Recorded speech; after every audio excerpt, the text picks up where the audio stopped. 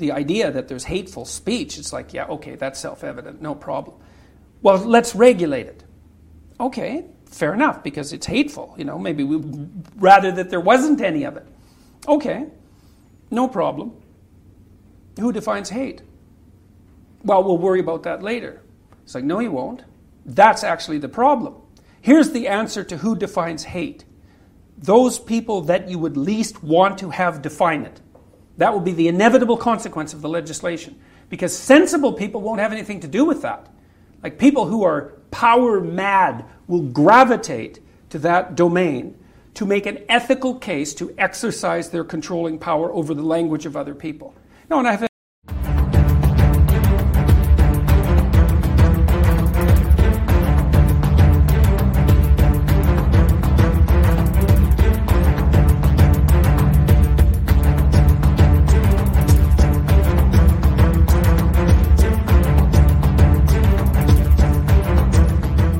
Welcome to the Daily Wrap-Up, a concise show dedicated to bringing you the most relevant independent news as we see it from the last 24 hours. Thursday, July 13th, 2023. Thank you for joining me today. I have four main topics we're going to get into. We're going to start today with something that I think is really important, something that we've covered many times on this platform. And a lot of people that have been in the independent media for a while, this is not a new topic, and that is the manufactured terrorism of the FBI. That's not even remotely a conspiracy theory. It's more of a nuanced conversation about how you perceive pre-crime discussions, how you perceive the idea of creating a crime to then stop it under the justification that they were likely going in that direction anyway, or rather that if they did it, then they're guilty anyway, like this kind of mindset. But the idea is that there's not a conspiracy theory around this. The New York Times wrote an article about this. It's quite literally what's happening. We're dealing with the manufactured terrorism that's being used to keep you in a very specific position. We're also going to talk about foreign policy today and some of the overlapping points that I think are important to a few other discussions. We're going to talk about some alarming censorship direction from the EU in particular, but as we see, this is happening all over the world right now. And then we're going to finish with another focus on two things in this conversation, the endocrine disrupting chemicals and another CNN article that just ignorantly dismisses the things that we can right now easily prove. And then the discussion of one of the more alarming things I've seen in all this. And it's actually hard to even say it like that because there's so many alarming things within this manipulation, I should say, within this trans movement conversation. But there's a group in Toronto that is literally trying to force, and seemingly winning by the responses of the government, force children to go to these drag queen story times. Now, that may not be a big deal to you, and we'll get into why I think that's important. It doesn't, honestly, it does matter what it is we're talking about. But to take aside the concept of this drag queen story time, at what point did we start arguing that these people could force children to do anything, especially if it's an extracurricular activity? Especially if the parents didn't want that. That we'll get to in the point today. As we've done the entire time, the idea of just general sex education, which, yes, we can argue those are different things, has always been something they could opt out of. So now you're telling kids they have to go to a story time. That seems a little bit strange. And then you find out it's because, well, not doing so or allowing them to opt out is, of course, bigoted. Of course, at its root, it must be. Or people just have different opinions, or maybe it is, and it's not your choice to decide why they don't want to do. The crazy part of it is that they're literally trying to argue that children shouldn't be able to opt out of this process. I can't even wrap my mind around how that makes sense to people outside of the point that they've already decided that there are ideas and thoughts and certain kinds of people that just shouldn't be allowed to exist anymore. And maybe you agree with that. But that's never been what we pretend that we are. And it's an incredibly alarming step. But we're going to start today with an interesting point that I want to make about, yet again, about the illusion of, I guess, process of our authority. The idea that the powers that be shouldn't be, the powers that wish they were, truly care about actually keeping you safe, about solving crimes, about any of the number of things we could discuss. And I really just want to, just before we get into the FBI topic to start today, I've showed you things from Kamala Harris, as I tend to do in the beginning of the show, just a couple of random points that I kind of think set the stage. But it really has become alarming to people on all walks of life, all sides of the illusion that is the two-party paradigm, and then people that exist outside of it that are beginning to be very uncomfortable about how they're now looking back at the COVID-19 illusion and realizing, wait a minute, these are hurting people, and it is causing myocarditis, and no, it looks like it's not effective, and you still can't catch it. Or Ukraine, and going, wait a minute, those are clearly Nazis. Or East Palestine, how come everybody's still sick and nobody cares? People are starting to realize that, wait a minute, what's going on right now? How is it possible that so many different things are happening, and the people that are screaming that their job is to keep us safe, so shut up and let them do their job, don't seem to care? I just think it's alarming, and this kind of overlaps with the point that the FBI, in my opinion, and I think we can prove over its history, doesn't have the mandate that you think it does. Well, let's start with something that I think is on the point that I was referencing. Start with something that I think is really hilarious and stupid and alarming at the same time. Associated Press News. No fingerprints, DNA samples, or leads from the cocaine found at the White House. Yeah, you'd be forgiven if you don't even know about this, or frankly could care less, because that's how stupid this story is. I mean, let's just, before we even get into the point itself, like, of all the things going on in the world, think about how absurd it is that this is such a focus for so many people, including media, pundits. They're investigating. We're going to get to there's actually, I think it was Jesse Waters or some other Fox News. Man, we're the only ones that care. We're going to get to the bottom of this, and we're going to get the reports, and we're going to find out who cares. I mean, truly, other than the idea that maybe Hunter had cocaine, and that only adds to the reality that we all seem to know what this kid is, or the fact that, let's make it crazy, Biden had cocaine. Does that really matter to everybody? Do you realize these people are on amphetamines and 1,000 different chemical concoctions and drugs that probably don't even know the names of because they're in the positions they're in? I'm not even saying that's okay. I'm just saying that's the reality. Find out that more than half of Congress is on geriatric drugs or Alzheimer's drugs. Like, that's not even getting into the illicit things that they do, and we'll get into that in a small part today. Go back and watch yesterday's show if you want to see the alarming overlap to trafficking and all sorts of things that our government is involved in. But it's amazing to me that this is what people care about. So even if this was a real story, because that's also something, it might not even be real. They know that we're going to go Hunter Biden because that's this running meme, and it wouldn't be that shocking to realize. He clearly looked like he was on something while he was there, but these are all hypothetical, subjective points. So much is being buried behind this. But the point is, not only is it such a stupid story that nobody should really care about because there's so much more going on, given that, assuming it's even real, if it was actually there, as this guy will make a point he'll make in a minute, do you really believe that they wouldn't be able to figure this out? As the point he makes, there's facial recognition, there's cameras in every room, multiple cameras, but somehow they're not able to figure this out. They can't crack this case. Come on, guys. It doesn't exist, and it was meant to get you looking elsewhere, or they don't want to show because it implicates somebody that they don't want you to look at. And this is not unique to the Biden administration, which, of course, right now, all the right media is doing how unprecedented this is and how they're lying. It happened under Trump. It happened under Obama. And I just wish we could all be adults enough to point that out. But here is this is Tim Burchett coming out of this Secret Service meeting, a meeting entirely around the bag of cocaine.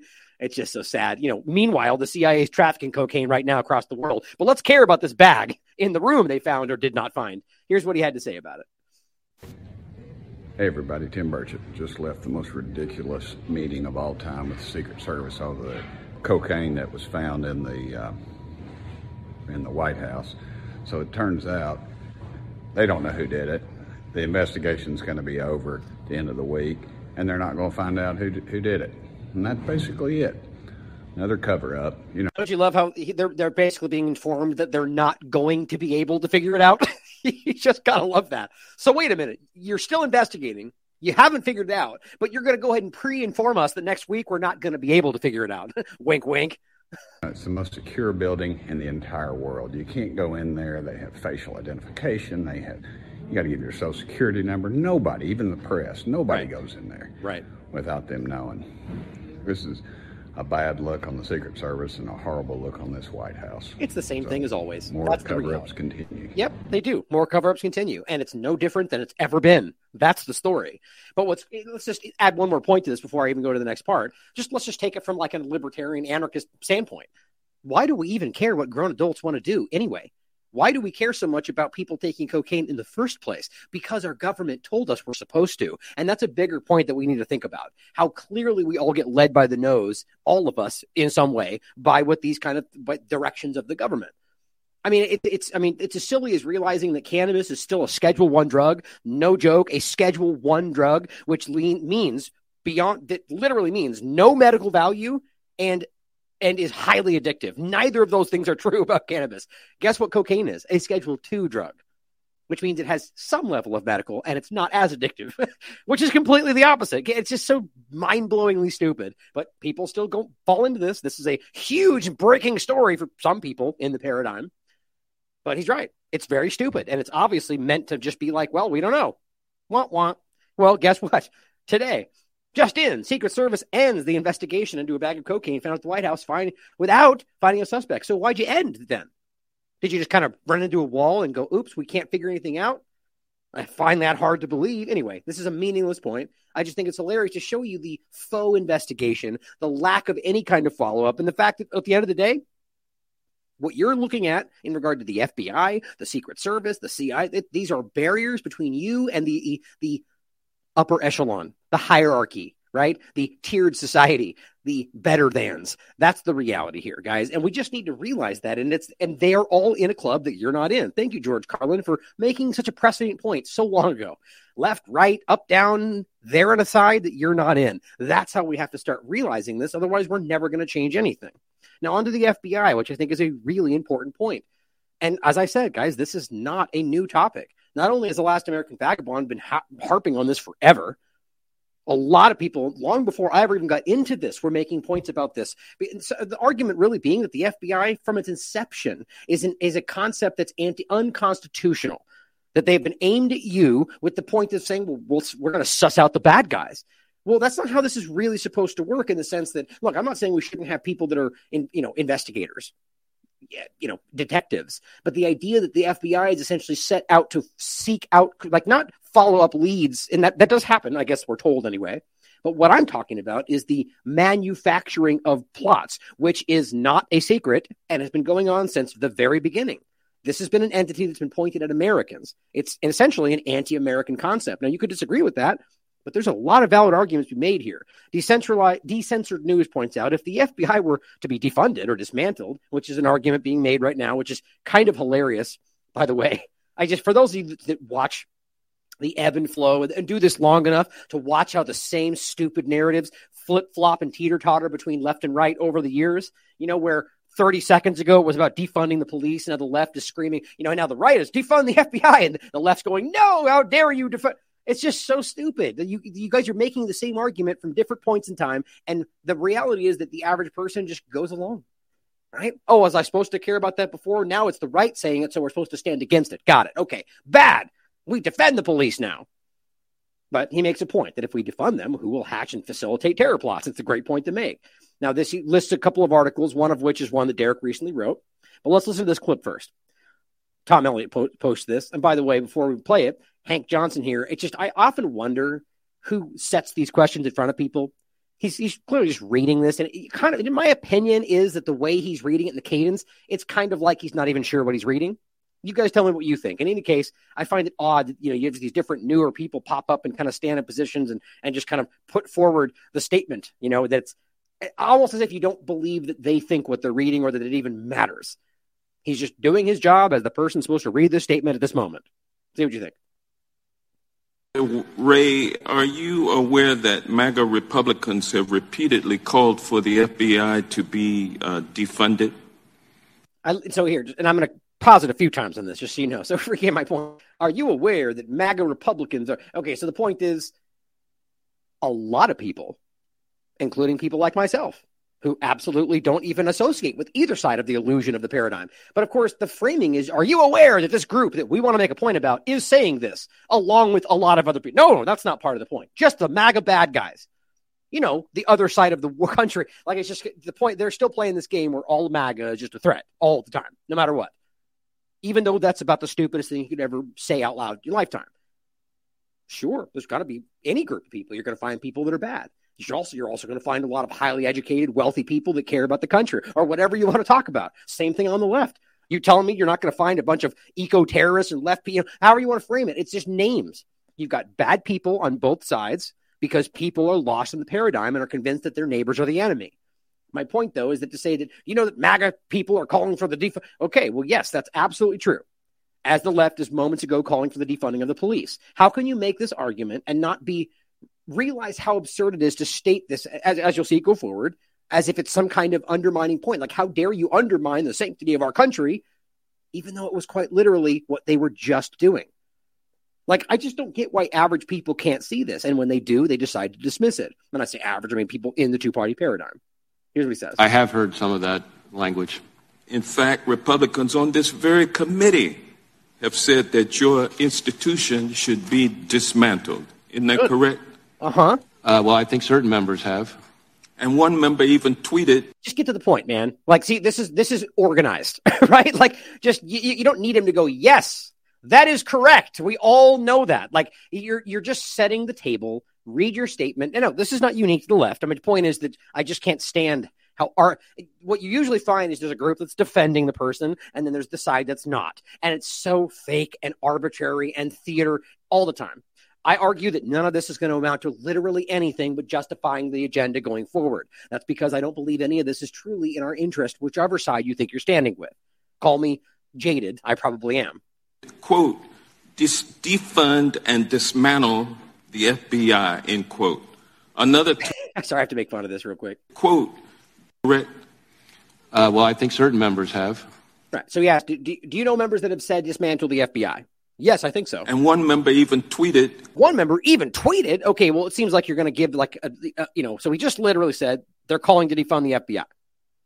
To then say one person literally even tweeted defund the FBI. Isn't that a stupid thing to say? You literally just said that. To frame it like that, it sounds like you're going to go, here's a crazy statement that was made in that light. No, he just said defund the FBI. Well, yeah, you already made that point. I just think it's hilarious. I like making fun of these people. Sorry for wasting your time. Quote, defund and dismantle the FBI, end quote. End quote. Another told Fox News that, quote, Republicans should defund the bureaucracy, end quote. Good. And a third told the press that he thinks the FBI, quote, needs to be split up and moved out into pieces, end quote. Isn't that interesting? So now we're going all the way back to the time when everybody in America seemed to be like, yay, break up the CIA, splinter it into 1,000 pieces. Oh, JFK got shot. Right? So here we're at a point where now the same kind of thing is being argued, but in a domestic way, even though we know the CIA absolutely operates on domestic soil, even though that's a violation of their law and mandate. But, laws, like they care about it. The FBI clearly is a problem today. And I don't think it has to do with left and right. It's because it is a bureaucracy, as he just said, an overwhelming, unaccountable entity that is now, right now, in very clear fashion, refusing to engage with this process, ignoring questions, hiding the reality, and it doesn't apply to a left-right paradigm right now, guys. This is about something much bigger. Now, that doesn't mean that he individually may have allegiances one way or the other, which that does play a factor, but these are larger than the left-right paradigm. I just find this really incredible that what you're outlining is not only what you guys were arguing about the police 30 seconds ago, but something that's been a long-standing concept for Americans as long as I look, as far back as I want, as we can look. Concerns about the intelligence apparatus. We've had many previous presidents and many previous leaders of this country stand up and say this is the problem. Right? The JFK warned about this, and we even have people like as I'm forgetting, blanking up, Eisenhower, making the argument about the scientific elite, and it's very overlapped. I just think it's crazy. Those are direct quotes and only a small sample of what's out there. Can you briefly describe for us what the effect would be on our national security and on our domestic tranquility if the FBI were to be defunded or dismantled? You see, so it's a fake frame. Let us know what will happen to our wonderful utopia should these dangerous evil villains do what they want. Go. Oh, yeah, that's not slanted at all. To our wonderful, just the way he frames that's just silly. You know what I mean? Like, am I the only one that doesn't take these people seriously? I'm blown away sometimes about how cartoonish these people are. Well, certainly it would be disastrous for 38,000 hardworking career law enforcement professionals and their families, but more. Well, they can learn to code, though, right? That'll be fine. More importantly, in many ways, it would hurt our great state and local law enforcement partners who depend on us every day to work with them on a whole slew of challenging threats. Now, am I arguing that there's not FBI agents or levels of this to do some good? No, I've never made that argument. Of course, that's what people will assume, unassuming does tend to make you look like a fool. So that's on them. But the point is very clearly that there are people that do, in any position, whether it's police, government, there are people that do things that they think are right, people that make compromised decisions because they think they can eventually do something right, or just terrible people that try to manipulate you and use their position for their own gain. All these things exist, and including more. So to make this argument is about the leadership, the hierarchy, and what is driving it into the ground, or rather in the direction I think it was always meant to.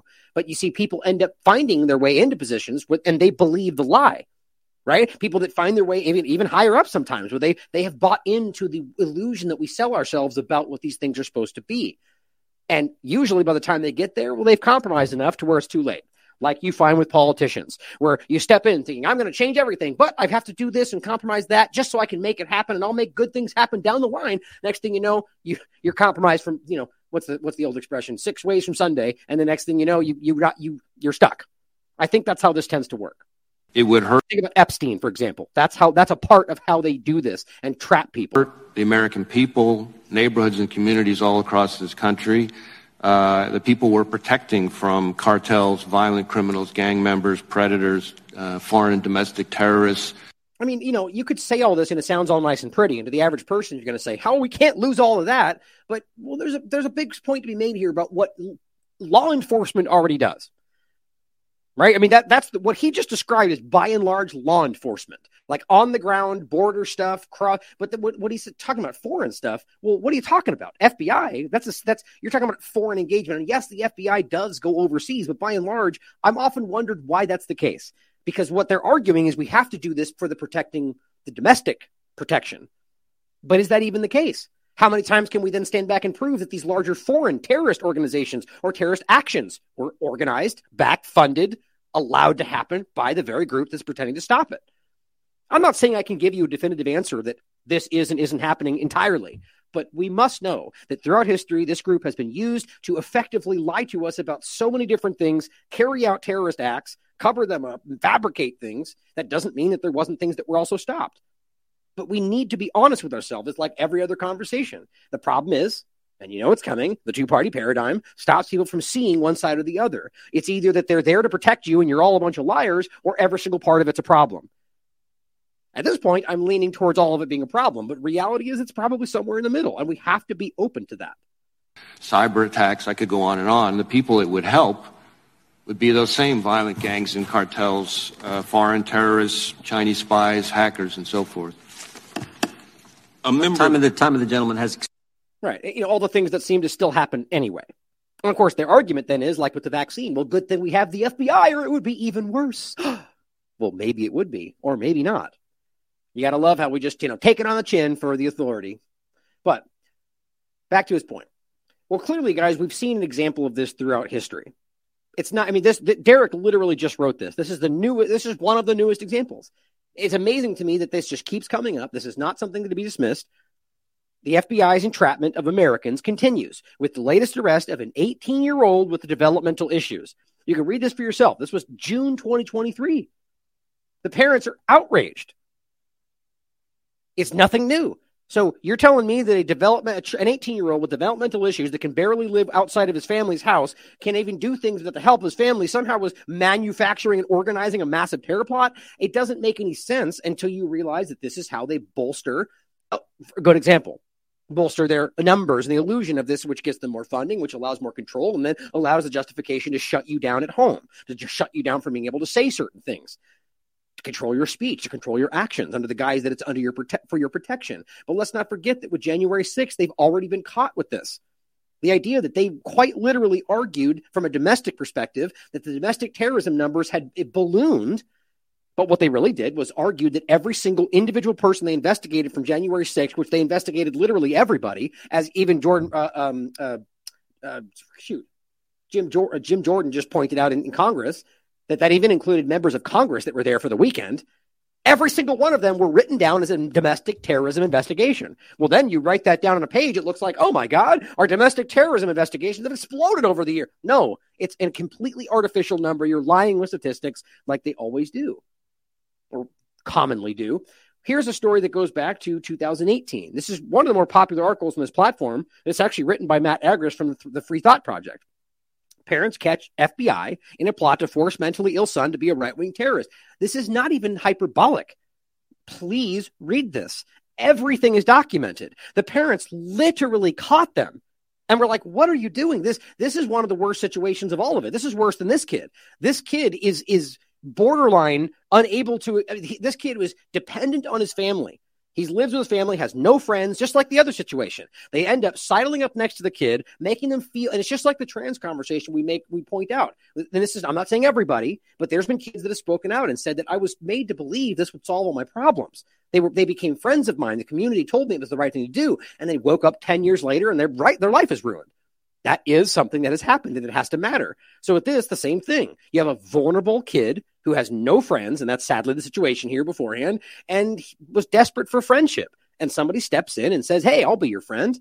And hey, here's something cool. Let's connect and bond over this conversation about whatever the thing is they're trying to suss it, lull them into. And then they go, here, check this thing out. Learn how to do this. Look at this new thing. You can build a bomb online. Here, let's give you the parts to do it. Like this whole long process over years. And finally, they try to get this kid to do something. And half the time they say no anyway. And in this, luckily enough, the parents stepped in and caught them. There's going to be people that will see this report and go, that can't be true. And those are willfully ignorant people. You should question it. Please, always question it. I could be wrong. I've gone over this extensively more than once. It's very, very real. What the public should be looking at is the fact that the FBI gave our son the means to make this happen. He has no job, no money, no vehicle, and no driver's license due to the fact that he is schizophrenic, and we, his parents, do everything we can to keep him safe and functional.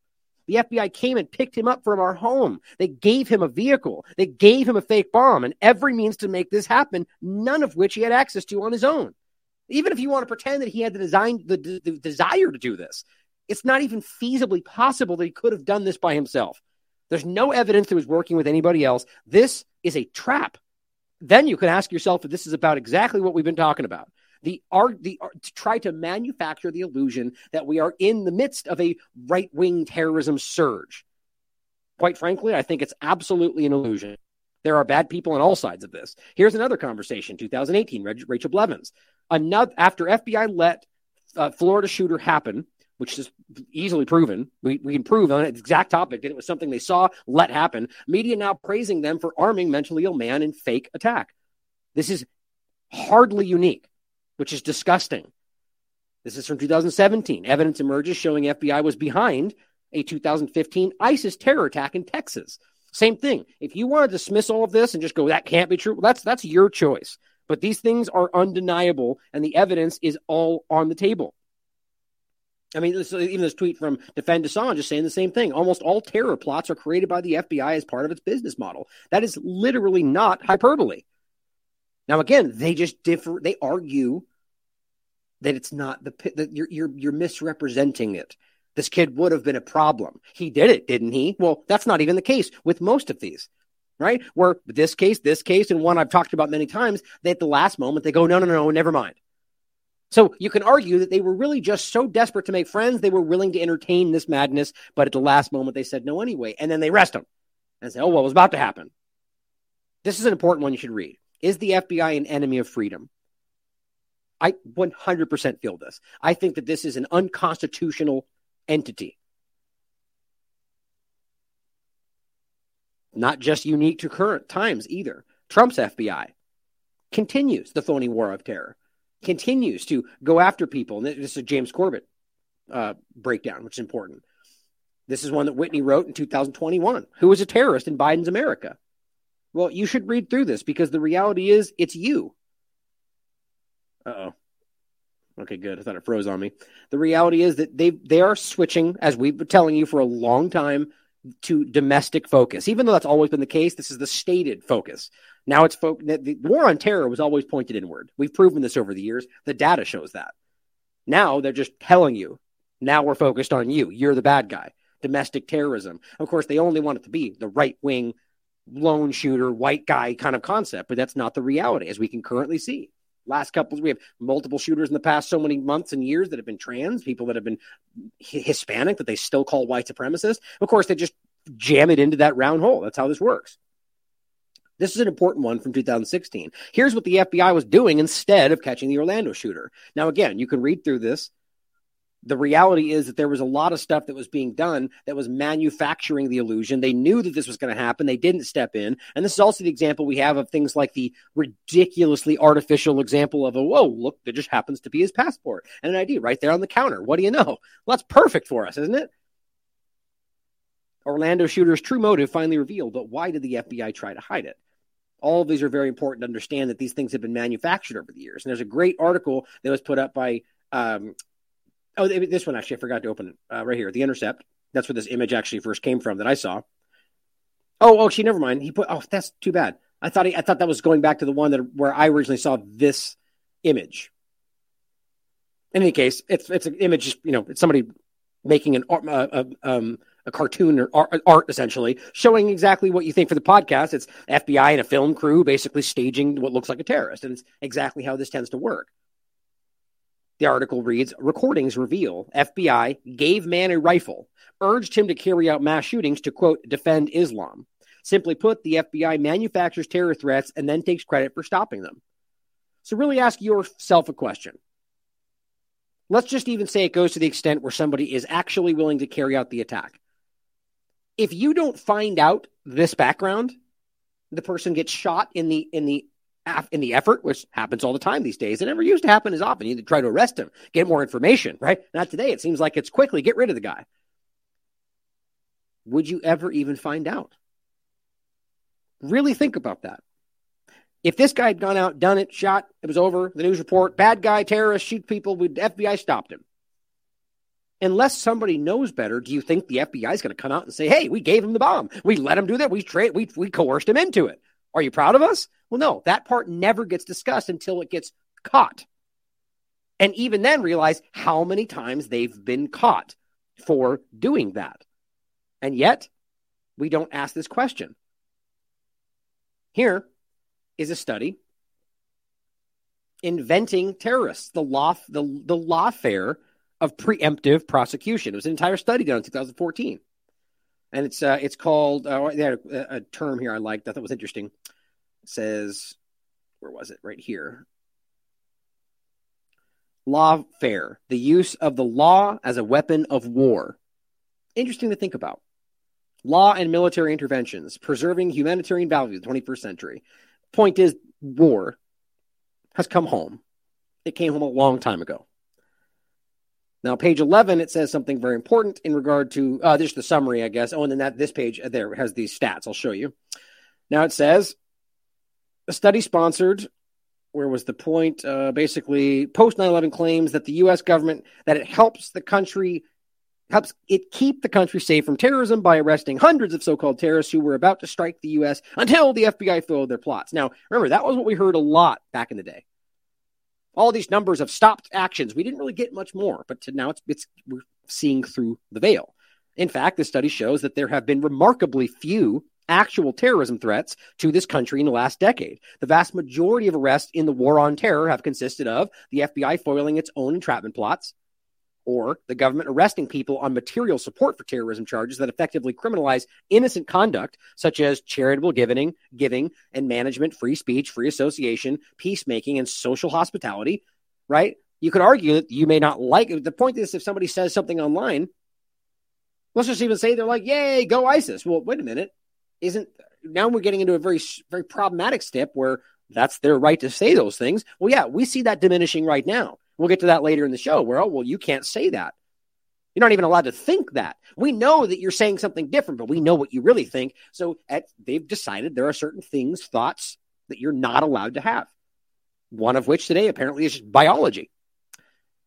It says inflation of minor or technical incidents into terrorism events, such as immigration application inaccuracies, old weapon charges, or inaccurate statements. So manufacturing this, and here's the actual stats. Bottom line, the total number of these cases where they're arguing they manufactured is 94.2%. It's right there. Now, this study it's been written. Look, here's the New York Times. Terrorist plots hatched by the FBI. This is even before this study came out. This is not a secret. But what's weird is today you bring it up and it's fake news, just like a lot of things that are uncomfortable for the empire. It's just absolutely mind-blowing. Combining preemptive prosecution cases and elements of preemptive prosecution, 94% of every single thing they stopped pre-2014 was something that they created or had a hand in themselves. Does that make you feel safe, or does that make you feel scared? Now, the reality of this is something that is readily available. People overseas seem to know it a lot better than we do. But I think Americans are really quickly beginning to come around to the idea that it's not necessarily like, I mean, look, you could argue that it's just the FBI and the FBI has to be dismantled. I don't think that even makes sense. It's the power structure. It goes well beyond one institution. It's the CIA. It's the Office of National Intelligence, or was it, which one is it again? I'm forgetting all the different, and all of the unaccountable groups that we've never even heard of today. The problem is that this is something that is systemic. It is aimed at you because you are seen as a threat. It's as simple as that. Now, before we move on to the next part of this, I wanted to bring this up because it's really interesting how this has happened. I was making this point just yesterday when we talked about the gaslighting of the child trafficking conversation. Now, that's the point I made before. Jim Caviezel, I forget how to say his last name. Basically, before this movie, in fact, as you'll hear him say in this video, went out and he talked about adrenochrome. For those who don't know, the simple reality, and look, I even largely, I think to a degree, disagree with something he says in this. But let's be very clear about this.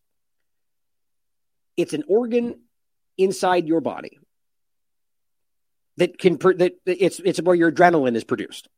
The argument is that this is something that is done to get high or to have an effect on the body. Now it's not even up for debate. It's obvious that's there, and it's obvious that's possible. The argument where it gets into the concern, and then obviously we know very clearly that there is organ trafficking. It's not up for debate.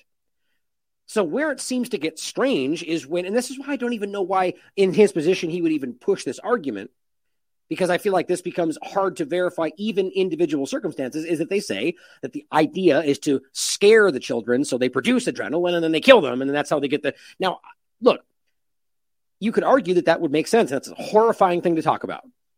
But you could argue very clearly that you don't need that aspect of it. If you have, or you could even do something different. Now, the point is, I'm not even going to get into, litigating whether or not I 100% think that this is something that has been proven. It's not hard to look up. I'll let him describe it for himself. It's very clearly something that's there. But the question becomes whether or not this is a central part of this larger discussion, whether this is happening in child trafficking, which I believe that all this stuff seems to be happening. But we need to ask why he was treated the way he was before and now just for bringing this up. I do find this very strange. But then again, this is the point that seems to get problematic for people. Oh, that's QAnon. Well, why do you care so much about one additional point? He's simply saying children are being kidnapped. We all seem to know that's true, but how dare you suggest they're doing it for that reason? Now ask yourself why that would even matter. Like really for a second, ask why would that be a problem? So let's just say it's not even true. So he's wrong about why they're kidnapping them. So let's pretend like it's all fake. Like, I don't know. Maybe you tell me if I'm missing something, but I still can't understand why even all those people that are, let's just even say this was a big QAnon right-wing ploy or whatever they're calling it. I just am still confused on why people are so aggressively dismissive of this when it's very clear that this is based on something real. I've seen this over and over again in the media. You said ivermectin's bad. That's listed under the NIH. Hydroxychloroquine is bad for us. That's listed under the NIH. Adrenochrome, that's not true. It's C9H9NO3. This is a chemical compound that is absolutely listed. It's been around in modern science since the 1930s. You can actually, there's a synthetic form and there's a regular natural form, which is caused by torturing little kids. Now, again, so my point is that right there, now you could dispute that. Like, I'm not even sure how you go about proving that in any circumstance. But let's be clear. This is just like 1, 2, and 3. If you're talking about an organ that would produce adrenaline, well, then obviously that would be a very specific production when you're terrified, right? Like that's exactly what would happen. So I just don't even understand why people are so quick to put it. Honestly, seems as suspicious as pushing back on child trafficking in general. I'm not saying we have to go, yep, that's absolutely true all the time, but it's quite clear that that's something that's physically possible, right? So I'm just it's odd to me that there's such a pushback unless there's something weird behind that, but that we shouldn't assume that either. But what he says afterward is pretty interesting. To get their adrenaline up, essentially, and then extracting it from them. When you sit and meet, and so I brought this up a few years ago, and all of a sudden I was attacked by every media. Look it up. It's there. They absolutely went after me. And the next day, I never heard from my agency for 14 months. My lawyers let me go. My agency never called me after that. And essentially I was done. That's pretty interesting, isn't it? Now, why would that make sense? So you go out and you say something that is your opinion based on what people are telling you in the people like Ballard and so on, if that's where you got that from. And then you just get dropped across the board. Your agent, the media, like that's pretty suspicious. If I'm being honest, that's very weird. You could argue that they might like chastise him and be like, hey, don't go say dumb things if they thought it was wrong. But they just exile him. I find that strange. And so when we go and do movies like this, you spend a great deal of time with agents, working with them. I didn't realize the connection, though, to my industry and to Epstein Island and all of that. But obviously. Now, see, here's where, and that's the end of the clip. So here's where it gets into the problem for some people, right? I mean, you can't connect the dots. Right. And this sounds like to the average mom or whoever's listening who doesn't know as, oh, that's the conspiracy theory. Right. It's the old Epstein and trafficking. Well, what's actually not true about that? Epstein was a child trafficker. Epstein was a pedophile. Epstein was facilitating disgusting things for people in power. Right. I find it kind of interesting that this just gets, I think it tells us something. You guys can decide for yourself. I just don't, I think there's something obviously unnerving about the way this has been handled. So for me, as you see the FBI manufacturing plots and all this, there's clearly something that has been well known. Child trafficking is as we've been pointing out for a long time, whether trafficking or any kind, the U.S. country, as the United States as a country, is the hot spot. So is Ukraine. Ask yourself why that makes sense. There's obviously if these people are the ones pretending to fight this, how does that make sense? It's being allowed at the very least, and that's something that we need to begin to highlight in regard to Epstein and so on. Now, the problem is that you start talking about this and you get censored, just like every other example we've made and just like with him himself. You get cast out of society. Now, why would that make sense? Well, it doesn't matter whether you by the way, just because something is censored does not then mean that it's true. Think about that. But as we see this, it has to do with all these topics. It has to do with the idea of trafficking. It has to do with the idea of foreign policy or of COVID-19, of everything we're talking about, because we are having an effect and they don't like that. They don't like losing control of the narrative. So they're stomping their feet and saying, it's my ball. I'm going home. Right? Well, screw it then. We're just going to turn it off. That's how this works. That shows you that they're desperate. EU Digital Commissioner is threatening to shut down social media platforms in the event of unrest. So all they're really doing is going, look, we're going to just pull the plug. So you guys can't, because we can't control this. If you guys are able to talk to each other, we lose every time, which is we keep seeing over and over. But this is happening. It's already coming. Twitter, TikTok, all of it. And Elon's pretty much already argued that he's going to allow that to happen. Now, I'm not saying I know that's going to. Maybe it's all a big ploy. But I think it's pretty obvious so far that this is what Twitter was a lie. Or the new direction, and I'll make a point about that in a second. Freddie Pontone points this out, that this is just right here. I'll just read it to you. What they're saying is that this is going to happen in France in particular. What exactly will change on August 25th, he says? Very simple things. From August 25th, European law will apply to these platforms, meaning that when there is hateful conduct who calls for revolt or killing individuals, as we've seen, burning cars, right? Of course, no conversation about whether or not there was agent provocateurs or actions there, which I think it's without question. But it says they will be forced to delete those instantly. If they don't, they'll be penalized. Right. So it doesn't matter whether it's right, truth, correct, accurate. It doesn't matter. They've decided before it starts, you can't post things that we don't think are accurate. Well, what are the things that they still don't think are accurate? You know, that vaccines are hurting people, that these things cause myocarditis, that East Palestine is still suffering, that that there's biology. All these things are right now actively being censored in all walks of life around the world. And we know that they're wrong.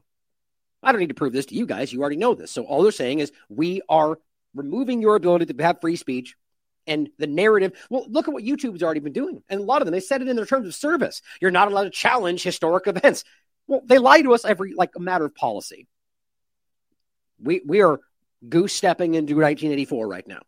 And that's as we all seem to see it. That's what's crazy to me. But it says we have teams in place to intervene immediately. If they don't act immediately, then yes, we'll be able to not only find them, but ban them from operating in our territory. So that means Twitter will either have to face losing all of the European market or do what they tell them. And again, he's already basically said that would happen. He says, do we have the means? Of course we can. He says, the law will do it. Not one person, one state, one board of directors. It's our law. With a specific board. It says, but believe me, the interventions are going to be extremely rapid. First of all, it's an ex ante regulation. That means that the platforms will have to demonstrate to us that they have taken steps to apply the law, including with the case we've lived through, because there are invisible algorithms. So what he's saying is we need to go through and update, edit, airbrush the reports on France that what just went down. That's what he just said. So including what we just went through. So they're going to demand that Twitter go through and remove the things that they've decided aren't true. Can we trust them? Clearly not. Who push those highly viral content on top because they create ad revenue. Again, this is just this clumsy talk, like as if that people lying about what's going on, or it's just all about making money, which certainly it is to some degree. But you know what? The ones that do that and do make money are the ones that are being allowed. We see that right now across the board on Twitter. All these people pushing all this fake stuff and lies and then towing the line, having entire Twitter spaces about the line about, what's going on in Ukraine. And and nobody seems to care about that. Right. But the problem is that they don't want you coming out and saying, oh, it looks like there's more going on with France. Looks like there's something actually about Macron, and U.S. foreign policy. But, that's the problem, you see, even if you can prove it. Which is why we're doing blank tests. They must hire, of course, it will be done by humans, Meta, Facebook, Instagram. I went to see Zuckerberg 15 days ago in California with my teams. He confirmed he had 1,000 people to deal with the issue. So the platforms are getting ready. So yes, from August 25th, and what I told him was that given the situation, I regretted that they hadn't implemented it before. But they told me they were working on it. All right. Well, welcome to, the age of complete top-down information control. And here is Rene DiRista, one of these highly respected, ridiculous disinformation experts who are literally openly telling you that, well, it's not whether you, like, their whole point has been that it's disinformation, misinformation is different. You can accidentally be wrong or you can try to misinform, right? Well, she's basically admitting that we don't care about that. We set a narrative and then we control that narrative. Paraphrasing. Oh, and that is why you say there's not really a point to distinguishing between misinformation and disinformation. Because, we are in a moment now where the line between malice and delusion is an illusion. There's a word we used to have, rumors, right? Rumors. Yeah. And you know what? Sometimes rumors are true, like myocarditis. Right? Like masks not working, like these things not stopping transmission, that you guys all screeched about. And half of you still call fake news, amazingly. The point is that they're telling you, we just take down narratives. So they're straight up telling you that you're not allowed to say what you want if it goes against what they have set as the narrative. There is no such thing as free speech on these platforms if they step in. That's already happening. And by the way, I think we already know that that's been long since been gone. Well, here's something else on Twitter, by the way. I don't even know what this was. I just pulled it aside because I saw this. This is also happening. The media has disabled, this media has been disabled in response to a report by the copyright owner. I've never even seen that before, but this is happening. This is interesting to me. So now they're taking down videos because somebody argued. This is like YouTube all over again, where you got arbitrary copyright infringement that just, I recommend a lot of James Corbett's work on this topic. I think copyright is something that we should be moving past anyway. But, the point is, how do we even know that's true? This could just be another tactic to hide things they don't want us to see because you don't get to look at it. And two last points on Twitter in general. Merrick Garland, U.S. Attorney General, says Jenna Wilson has been arrested and held without bail on federal hate crime charges. This stems from an incident on the airline when she called a black passenger not a real person. Oh no, our Department of Justice will never tolerate such discrimination and dehumanization. To which everybody down here got so upset. How dare you? You should be fired. Well, all these new ones up top are different. If you scroll through here, you're going to be blown away by the fact that most people seem to have taken this at face value. Now, to be, I guess, somewhat fair, on your phone, that doesn't get seen, right? It just kind of crops it out and you only see the first part. But that doesn't really matter, though, does it? That's the whole point. Because people are looking at things and repeating and sharing, and I'm talking high-level people, corporate media, independent, because they agree with it. And you know why I think that's happening? I mean, it's always been happening, but more than ever, the Twitter files. As we keep telling you, as Steve and I have been harping about, that people have been trained to take things at face value with no source material, right? So this came out, and it's fake. It's a parody account, and people fell for it. Now, my point is, it's not even just about this account. There's one for AOC. People would look at this and share it or comment, and all they had to do was fully look at it, check the account, find out if it's real. Now, it's a small point. It's not even about this actual point. It's about the larger reality that people are choosing to do so, and I think I have a new term for this. If you are gullible enough to fall for these parody accounts, which, by the way, some people are freaking out about, that's somehow hurting everything by allowing parody accounts. It literally says parody in the name. It's your fault if you fall for this. And, the comments are full of people that fell for it. I say, then you chose to take at face value an online image with some text, with no due diligence. We should all laugh at how dumb that is. Just like the Twitter files. I have a new name for this now.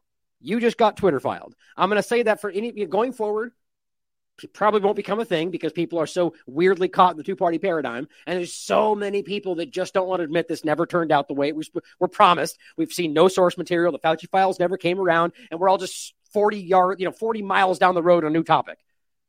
All the people that were shouting us down saying, you don't understand. He's fighting for free speech. He's going to give you the source material, you idiot. Well, have the courage to stand up and be like, I was wrong. It didn't happen. Twitter filed. That's happening everywhere right now. People are just responding and falling for it.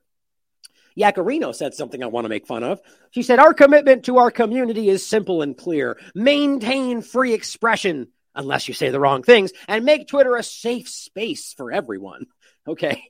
Read your audience, Linda. What's funny is that if they're arguing this is all about a right-wing platform, like that's the last thing people are actually, but regardless of the statements and the terms, it says we remain committed to maintaining free speech on Twitter. Maintaining free speech. Today, more than 99.99% of tweets and impressions are from healthy content. Okay, so there's metrics and there's limitations. How is that free speech? Right? You're going free speech, hooray! But look, most of our content aligns with what we think it should be. How do you even make that statement without laughing at yourself? My point was this: make Twitter a safe space for everyone. Well, first, that's not possible. We're not in kindergarten here, especially not without censorship, clearly, which you are currently making clear because they're still censoring. They never stopped. Working with the ADL, removing hate speech, trans conversations, all still COVID information, still being censored. It says, second, Twitter is not maintaining free speech like it's some jalopy, some utility. At best, you don't violate it. At worst, it's happening. Right? I mean, think about the way you're framing it. It's the idea that they give you rights. You don't maintain free speech. It exists or it doesn't. And that's how they play this game. But I said, and I followed up, well, and by safe, they simply mean not offensive, guys. That's all that means, which is there's no physical action on Twitter, right? Which is why I said it's not possible. Someone will always take offense to something. We clearly see that today. There is no risk at all from people's words, unless you choose to allow them to affect you. Everything else is already covered under the law. So I'm not suggesting that there's not people that are, like lulling people into trafficking, for example. That clearly still happens on Twitter. My point is, that's already covered under the law. You don't need Twitter censoring to stop or hold those people accountable. In fact, it's almost better that you can, there's all these pedophile catchers that we're seeing gladly getting more attention these days. I actually think I have an example later in the show. Actually, I think I need to speed up so I can make my time point today. But the idea is that people get caught for trying to, trick children into meeting them and so on. If it was relegated to some dark corner somewhere, it'd be much harder to catch them, wouldn't it? The point is the law is already present. So by safe space, they just mean censorship, guys. That's what that means. While they actually clearly don't care about any of the conversations of child trafficking or any of this stuff, because it's almost being facilitated by most of these platforms.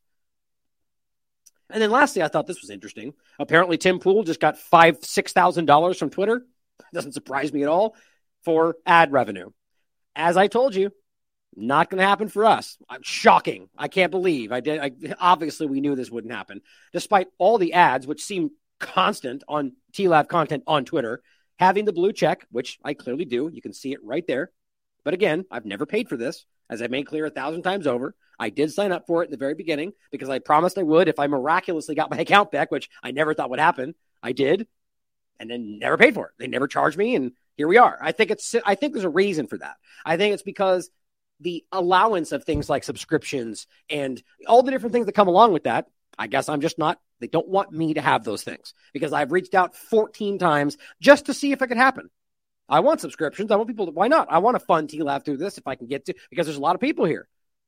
But despite all the ads on the platform and the blue check, TLAV will apparently not be receiving any funds from Twitter since they are literally pretending I don't have a check. As ridiculous as that sounds, it's what's happening. I have emailed to no avail. Feels intentional, quite frankly, but hard to say for sure.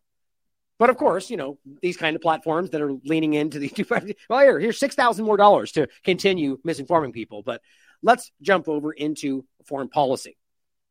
An important topic, especially because it's amazing how much is allowed to take place, especially as right now they point at you, the very government acting like you're a problem, is breaking every law you can imagine everywhere around the world that we don't want to talk about. Phony opposition, the truth about the BRICS. I wanted to point this out to start actually on this topic because somebody emailed me today. I really appreciate the email, by the way. Very what's funny is people that don't like me, I guess, try to frame it as somehow that, criticism is something that I respond negatively to. It depends. Sometimes clearly people just respond. I respond sometimes like anybody can. The point though, is that what I have an issue with is people that reach out and say, you're an idiot. It's like, how do you think I'm going to respond? How did you miss this, you stupid fool? Obviously, it's going to be like, well, you're dumb, and I don't want to talk to you. The point is, if people reach out and say, hey, Ryan, I believe you misinterpreted this. Here's something that I think is happening. Maybe I love that. That's exactly why I do this, and anybody that does follow this is well aware of that. I absolutely almost enjoy when my ideas are challenged to the point to where I realize something different. I'm not hell-bent on maintaining what I think is that. I'm hell-bent on finding the truth. That's it. So why I'm saying that is because somebody reached out to me and made a point about, said something about BRICS and a few other things. And I'm thinking about another email too, is why I said that. But this one was about the idea of whether or not I am seeing BRICS as the solution, right? Or the counterbalance to the bad guy. Now, I just want to be very clear. That's the exact opposite of how I see this. Now, what this comes from is people that are in the two-party paradigm, largely, that hear this and think that I'm like pro-China. And then they reflexively respond from their two-party illusion ignorance, I would argue, because that's not what I'm saying. What I'm pointing out in this, when I talk about this, or Matt Ehret's articles, for example, is that this is the other side of the argument. You've got the China and Russia and India now, all these different people on the other side arguing that they want the multipolar order, whereas the U.S. is literally talking about the globalization discussion, where it's a world government. And they dictate, which is what the WHO and the UN are all basically doing. Even though we know Russia and China are involved in that same thing, which is interesting. What I think is most important about BRICS is simply showing you that there is another discussion in regard to having, and I don't believe China and Russia have your interest in mind or their own people's. They have the interest of their own agenda in mind. But what I think is important is whether or not China and Russia are doing something in your best interest is the argument that we should be striving for a multipolar concept wherein the respective peoples of their countries, not the governments, can dictate what that future will look like for their own country. Everybody should want that. Is that what Russia and China are trying to do? I don't believe that for a second. And that's why I want you to read this article. I think I've even shared this before in the past. This is a great article. The point is, as Corbett makes, that at the end of the day, it's sort of an interview, but at the end of the day, or it is an interview, at the end of the day, it's the way I look at this is the same way Corbett sees it, is it's two different gangs fighting for control the way they see it. Now, why we would support one authoritarian government just because they have a different flavor of control versus the other side, it's crazy to me. But that doesn't mean I don't understand why this appeals to certain people. And at the same time, maybe it's just like you might hope that Trump is going to do the right thing. Why would we not hope that they're fighting for good things? It's the same thing, because from people's mind, trapped in the two-party paradigm, there is no, if you hope China is a good guy, let's say, which I don't think that's remotely possible, that you are somehow the problem. But why would you hope that they're not? See, that's because you're getting trapped in the two-party illusion conversation where you have to see it as China bad guy. Well, because Steve Bannon said so, because the narrative is very clearly. And the problem is that we obviously should want that. Just like, wouldn't you want hope that, let's say, the U.S. government is fighting for globalization because they want your life to be great? Obviously, that's not true. But let's just say we were forced into it anyway. Wouldn't you hope that would be the case? You get my point, right? We should hope for the best thing, even as we know it's not the case, right? The problem is that so many people are so on guard to what they're seeing as they've been conditioned to see as the other side, the bad guy, the Russia bad guy, the China bad guy. None of these governments want your freedom, guys. They want to control your lives. But pointing at BRICS and the alternative side of this is an obvious counterbalance to the globalization. I just think we need to flesh out the ideas and not hyper-focus on the governments pushing them for their control over your life. Like, the problem is that it's impossible to explain all of that in a passing point on a show. And that gets plucked out by people that want to misrepresent you, and that's how this gets played. And honest people fall for it. I just thought it was important to make that argument so we understand that it's all about governments trying to control you in very, very clear ways. And we just have to always consider that while hoping for the best in regard to how this goes forward. I still maintain at the end of the day, it's about the individual peoples. You got the peoples of their countries need to decide for themselves what they want their next steps to be. It's going to be convoluted and problematic because there will always be power hungry people trying to step in and control that process. As somebody in the chat points out, they're claiming to plan on a gold-backed currency, right? For example. Now, I've also seen that, but I'm just waiting for it to actually flesh out. But why would we just be against that? See, this is the same kind of point. You're going to have Republicans that are going to be so aggressively against any of this because what they're saying is that the gold-backed currency is going to be a CBDC or whatever the argument is. Sure, let's wait for the facts. How about that? And then when it comes out, we can address it properly. If it's a CBDC, that's the last thing we're going to support. If it's a gold-backed currency, quite frankly, I don't care who's putting it forward. I will think that's an interesting thing to support because I think that's better than what we're currently dealing with. But at the same time, I'm willing to bet you my life it'll be put in a way that will benefit China over everybody else. And that should be concerned. You see my point? It's just very strange to me how hyper-focused people are. And I think it's because politics, as always. But here is an interesting point to get into foreign policy about Russia and Cuba. I found this to be an interesting point. And what this speaks to is the larger idea in general, right? That there's a lot of people in the world that maybe don't see the bad side to the other argument that are just so very acutely aware of how bad U.S. foreign policy is, what they've done to foreign countries, what they've done to the peoples, and now they're leaning in a different direction. And guess what happens? Russia and China, well, they lean into that. I've never thought that means that they want good things for everybody, but Russia clearly, as I've been saying for 10 years now, is very clearly aware that by playing that role, and look, it certainly could be that they are just that. I don't really think that, to be quite honest, but playing the role of the good guy, stepping in and playing I support and defend what's going on in Syria. I stand up and I show restraint where U.S. wouldn't. I think it's a very smart tactic to basically play that role when it's so very obvious that people are becoming aware of what the U.S. government really is. I think that's a very strategically smart point. Just something to think about. But Russia's warship, as Story 13 points out, suddenly found near Cuba. It says the correspondent of one of America's media of the American media is outraged. Which is funny to me is I looked this up and I said, okay, wait a minute. Well, he definitely has gray hair, but you can see that the warship, it's interesting because it seems like an old video. So I thought, is this somebody repackaged as we see all the time? And I looked up and I said, well, this does appear to be a new article. Here's the actual article itself. This is from July 13th. But what's funny to me is what I found out is this is how this game is played. I think this has happened, 3 times over where they just, right now the story is, oh my God, I can't believe it. A Russian ship is in Cuba and it's a big deal. And well, guess what? This is from 2015. Russian spy ship docks in the Cuban harbor. At first, I thought it was the same ship. It's not. That was where I was going with it. But then find out that it's not. It's actually a weirdly common story. Okay, if it was the question, what I'm getting at is, or rather, the point I'm getting at is, I think it's interesting that these same old things resurface, and then ask ourselves whether or not there's even more coordination to this than we realize. In what other circumstance does a Russian ship dock anywhere even remotely near U.S. anything? And that's not like the meltdown story of the century. This just seems to be kind of a passing story that's happened more than once. And it's interestingly timed. I just find that odd. Listen to what he says.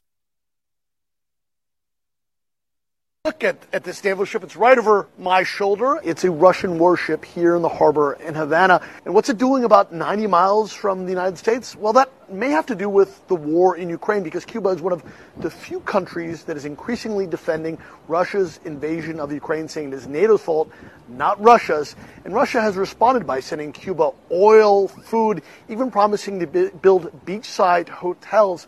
Cuban officials have said that they would like to have good relations with the United States, but they, like Russia, are under U.S. economic sanctions.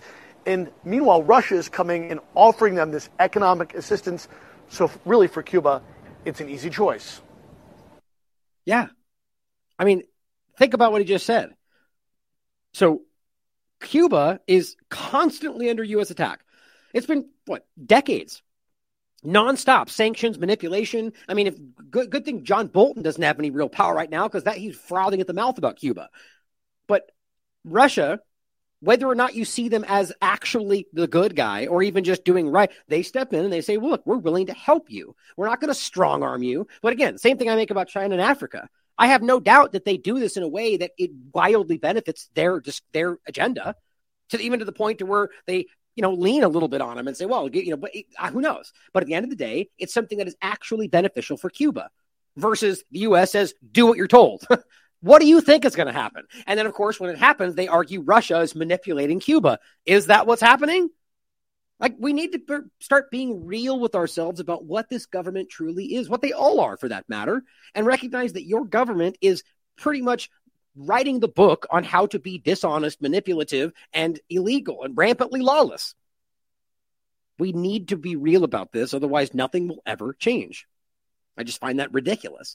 So into the Ukraine discussion, this came out on the 11th. The White House looks to prevent oversight of Ukraine aid. It's just like it's like they want you to know what's happening. I really do think it's almost embarrassing. It's like, well, why would you want no oversight? Literally, like, we're talking about white phosphorus and cluster munitions and chemicals and all those and chemical weapons, and then like, oh, let's stop looking. Nobody pay attention to the man behind the curtain. What do you think that shows people? It shows you that they're doing something illegal. They don't want you to know what's happening because they are funding one of the most authoritarian, extremist groups on the planet right now. And all the rest of them beneath that also being funded by the U.S. government, just in case you were confused. That's real, guys. It's obvious. There's no question. And they are telling you, we don't want you to know what's happening anymore. You know how they're using your money, don't you? That's the reality. But this is not new. We just talked about this. The U.S. was already, this was the new one. This is from July. We're gonna now send cluster munitions. Well, too late. That's already happened. They were caught using them, at least from my perspective, back on April 19th, 2022. Easy to prove. Well, we also have examples of them using white phosphorus. Now, what's weird is you'll find every single thing you can prove. And what I mean prove is you could have their actual, I think this might have been a different image I used from a different place. But the point was, the video we do have, which I played on the show, and you can clearly see them using white phosphorus. Now, you don't get that on the other side. What I was going to say is that every single thing you see accused of Ukraine, you get all these articles written by the Ukrainians arguing Russia did that. Ukraine's accused Russia of white phosphorus. Ukraine's accused Russia of cluster bombs. But you don't have any evidence other than saying that. In no way am I saying that means it's not true. I'm simply saying you have only an allegation from a group that's been caught lying endless amount of times during this process. Whereas on the other side, you actually have video evidence. You can work that out for yourself. The point is, it's obvious this has been happening the whole time. I guess I opened that twice. This one is from 2019. Israel caught using white phosphorus on Lebanese village. Nobody cared then either. Nothing new, seeing as how Israel's been arming these Nazis in Ukraine for a long time. U.S. drops banned white phosphorus on ISIS in East Syria. Well, you might not care because it's ISIS, but still a war crime. Doesn't matter. U.S. jets strike Syrian town with banned white phosphorus bombs. This was 2018. Oh, and then just again, in case you forgot what we just covered, this is from 2018, Global Research. Banned weapons have been used in every single war theater in U.S. history. I would actually agree with that, but this one's post 9/11. U.S. banned chemical weapons. They've used banned chemical weapons, biological weapons, radiological weapons, incendiary weapons, cluster munitions every single time. And most of the time, it's just a narrative, if they even dare to dismiss it.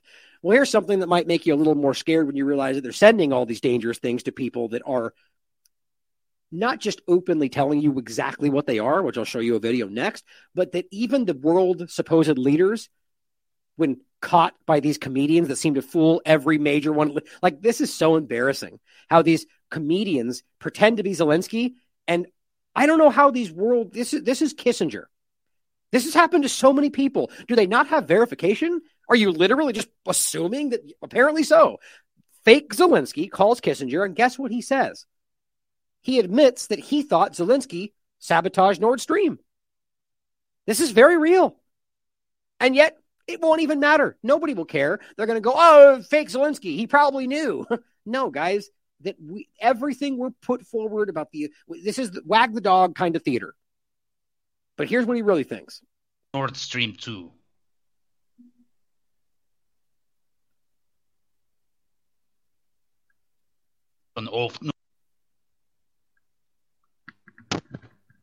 How do you think? Who is behind of explosion of Nord Stream 2?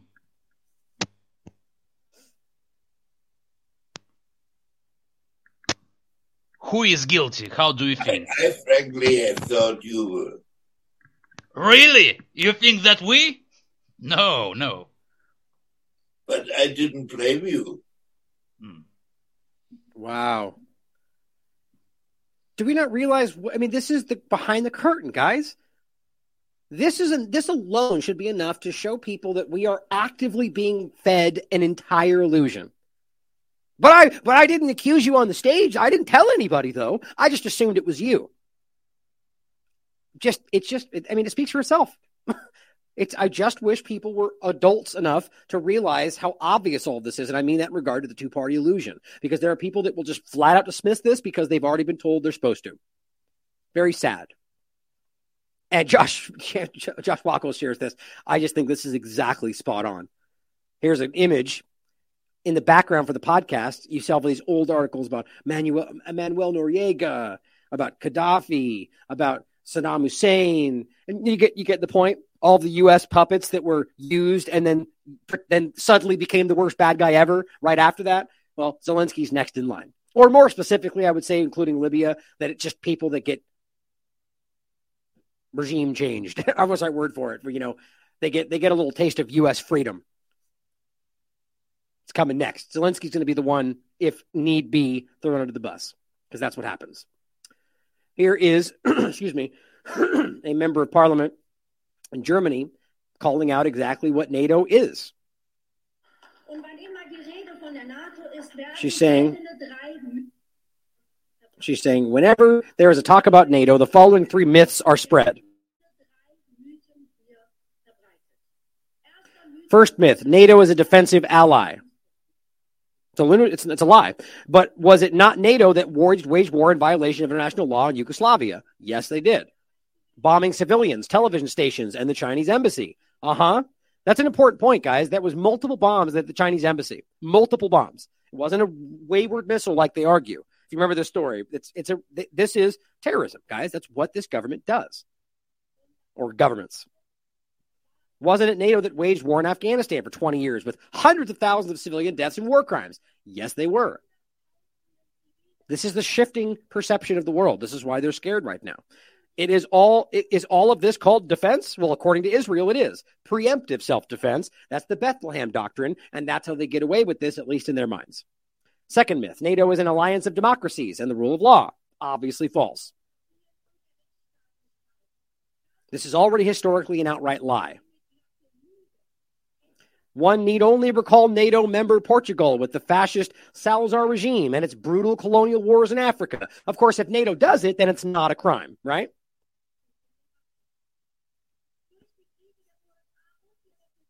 I mean, you don't need to point out any of them. Turkey in Syria, U.S. in Syria, any number of these locations they're currently illegally occupying. All of this is a crime.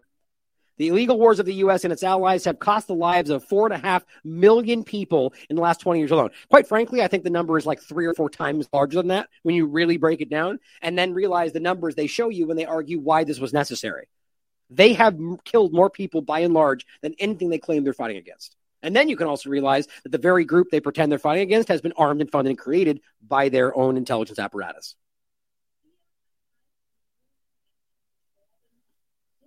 According to the analysis of the renowned Brown University in the U.S.,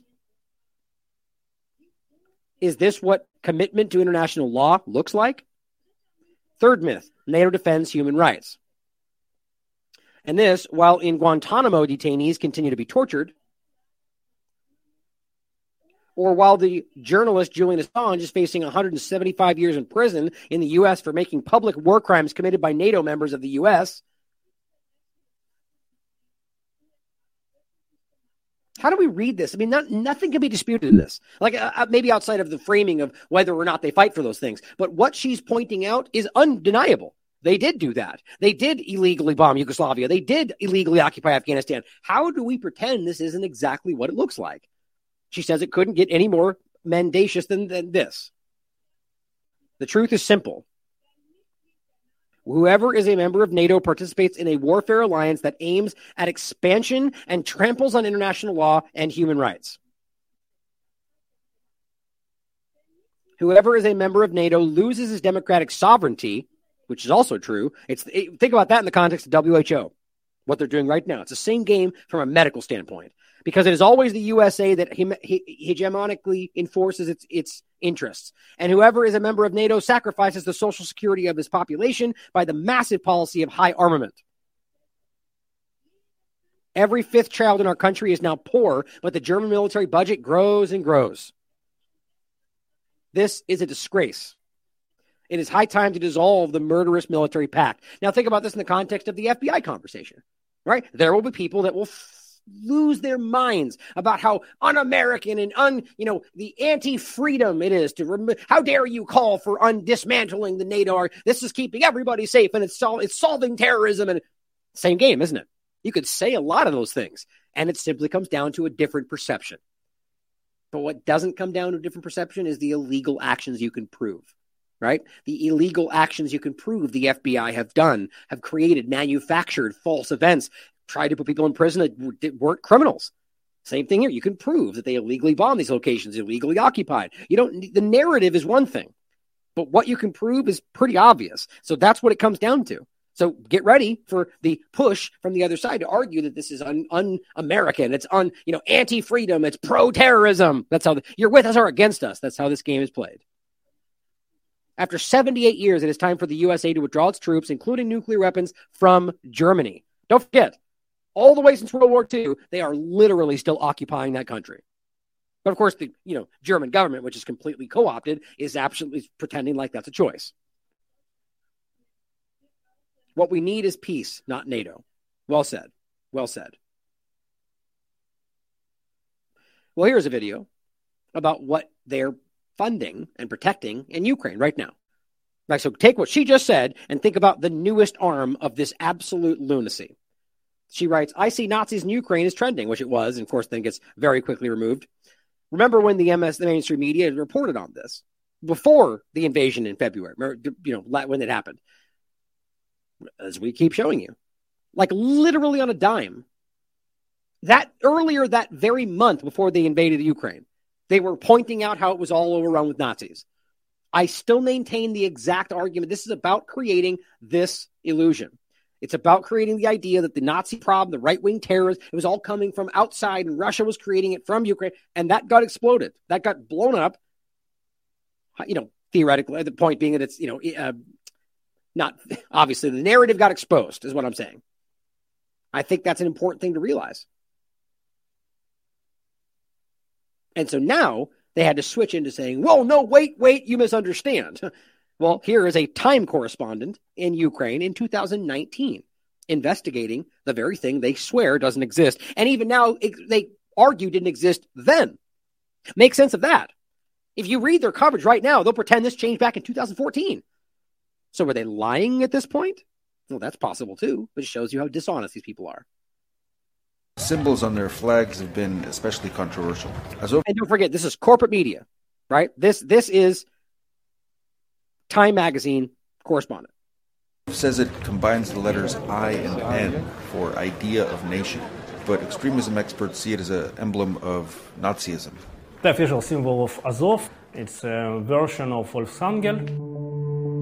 It was one of the symbols of one of SS division during the World War II. It is one of more or less usual symbols for neo-Nazi groups all over the world. And it's not just about their symbols. When it was founded in 2014, Azov drew many of its commanders and recruits from Ukraine's most notorious far-right groups, including outright neo-Nazis. We basically recruited everyone who could hold weapons in their hand when Ukrainian state was paralyzed and the defense of Ukrainian state was totally in the hand of Ukrainian volunteers. So there were many war adventurers, guys who believed that they are on kind of ideological tour to save maybe the future of the West and so on and so forth. So the future of the white race? Yes. Azov's paramilitary wing is now a major fighting force, with its own bases and training grounds near the front lines of the war against pro-Russian forces. After the Veterans Parade... Isn't that ridiculous? So in 2019, they had expanded and all over the place. Now they argue, no, it was a small little battalion that no longer exists. You can't make up how stupid these people are. Like, or rather how dumb they think we are. We can't literally just look at their previous coverage compared to today. And she just told you what I keep telling you. On the record, they're telling you that they want to spread the white race around the world. Like, that's their state. This is what your government, who is actively pretending they're fighting a war against white supremacy, is actively funding right now. How you just can't make up this kind of stupidity. In Kyiv, I interviewed Andrei Beletsky, who founded the Azov movement in 2014. Воинское братство, это люди, которые не просто служили вместе проливали кровь, переживали гибель товарищей, сладость побед, охраны общественного порядка на улице. Мы создаем отряды самообороны, которые помогают поддерживать порядок на улицах. Right. Nazis. Neo-Nazis, Nazis, fascists, all different elements, and they all actively exist. Michael Lebed, who is the beginning of this in regard to the Organization for Ukrainian Nationalists, 1948 and before, all the way forward to now, using Prologue and CIA. It's an operation, Project Aerodynamic. This is what they were doing. Now, they just reported this in 2000. They said in Ukraine 2019, investigating the Nazi problem. You just saw the work. The whole thing is exactly like that. We're concerned. These are Nazi symbols. They're talking about spreading the white race around the world. And 1 year before that, and all the way into this and beyond, Israel was arming them. Explain that. Rights groups, this is from Haaretz. Rights groups demand Israel stop arming neo-Nazis in Ukraine. 2018. Openly espouse neo-Nazi ideology. Azov militia. The U.S. government, the Israeli government are openly and were and continue to arm and fund and support open neo-Nazis and yet call you a Nazi. Make sense of it. Well, here is, without the name, the exact embodiment of what we'd establish or associate with something like that. Here is a Jerusalem city councilman openly calling for ethnic cleansing, even using the term Nakba now. Now, that is exactly what that Nakba is, the ethnic cleansing of Palestinians from the area. That's what they're calling for. Yantan Yosef is openly marching into people's... They're calling for ethnic cleansing. This is the most fascist government that Israel's ever seen. Even their own human rights groups are calling them that. This is Zionism in its clearest manifestation. This is what the U.S. and European politicians fund and coddle. This is the Jewish state. This is what, and I'll show you the videos themselves, where they're marching through the towns, calling, "We want Nakba now." That's him right there. He's responsible for denying thousands and thousands of Palestinian building permits applications. Now, that's the game they play here, right? Where they've displaced these people from their homes from decades ago, all the way up until right now, and then come back again 10 years later after they've built a home in the place that they pushed them into, and then go, "Oh, you don't have a permit." And you can even prove that they've been filing permits every year for the last 10 years, and they keep getting denied. And then they come in and go, "You don't have a permit. Get out. We're taking your town, your area." This is happening right now. Your government knows this. The world seems to know this. And the only people that care are people with a heart, people with feelings. The rest of people that don't care are either blinded by their own politics or complete sociopaths, because this is disgusting. The audacity of a settler living on a stolen Palestinian land to say we should pay rent to the U.S. registered settler organizations to live in our own homes. This is happening on a daily basis. Electronic Intifada covered this. An Israeli elected official posed with the state's flag inside the expelled Palestinians' home and tweeted with it, "Nakba now." That's where he was. He was inside of somebody's home because they forced them out of their own home, calling for them to be ethnically cleansed. This is the representation of the government that you support? Here is another example of destroying their water wells. Because democracy, right? Guys, the Israeli army is destroying a water well for a Palestinian family here in Hebron. They bring 2 bulldozers to destroy a water well for the family. Family say that this water well exists since 14 years, and there is their farms and plants that they are using the water for it and for the family. And just right here you can see the construction in Kiryat Arba settlement continue, and the expansion of the settlement continue. Nobody thinks this is legal. The UN, even the US, pushed back on Israel the last couple of years saying, "Look, you got to pause on this," and they said no. So clearly there's nobody dictate. They asked them to, even though they know it's against the law. Look, the allegation of this kind of crime in a bad guy country is enough for them to literally create regime change. But over here, we can watch as they just stick their nose up to international law, occupying the Golan Heights, displacing people over and over, continuing to illegally attack people, murder civilians in the streets, and all the while realizing, according to the Geneva Conventions, the Palestinians as an occupied territory have the right to armed rebellion. So you can't continue to pretend that they fought first. Yeah, they have a legal right to, according to international law. But you see, none of this matters because the governments don't actually care about any of this. It's all about getting you to think that it's the bad guy. Like, let's not forget, the conversation very shortly, we're literally talking like a year ago, more than that, was that they were all terrorists and there was no such thing as Palestine. How can an honest person see what's going on today and realize that we can quite literally prove those things are false and stand here and act like any of them were trying to be honest with you? Any of the people of any one of these governments that towed both of those lines. Because it was never about honesty. It never has been.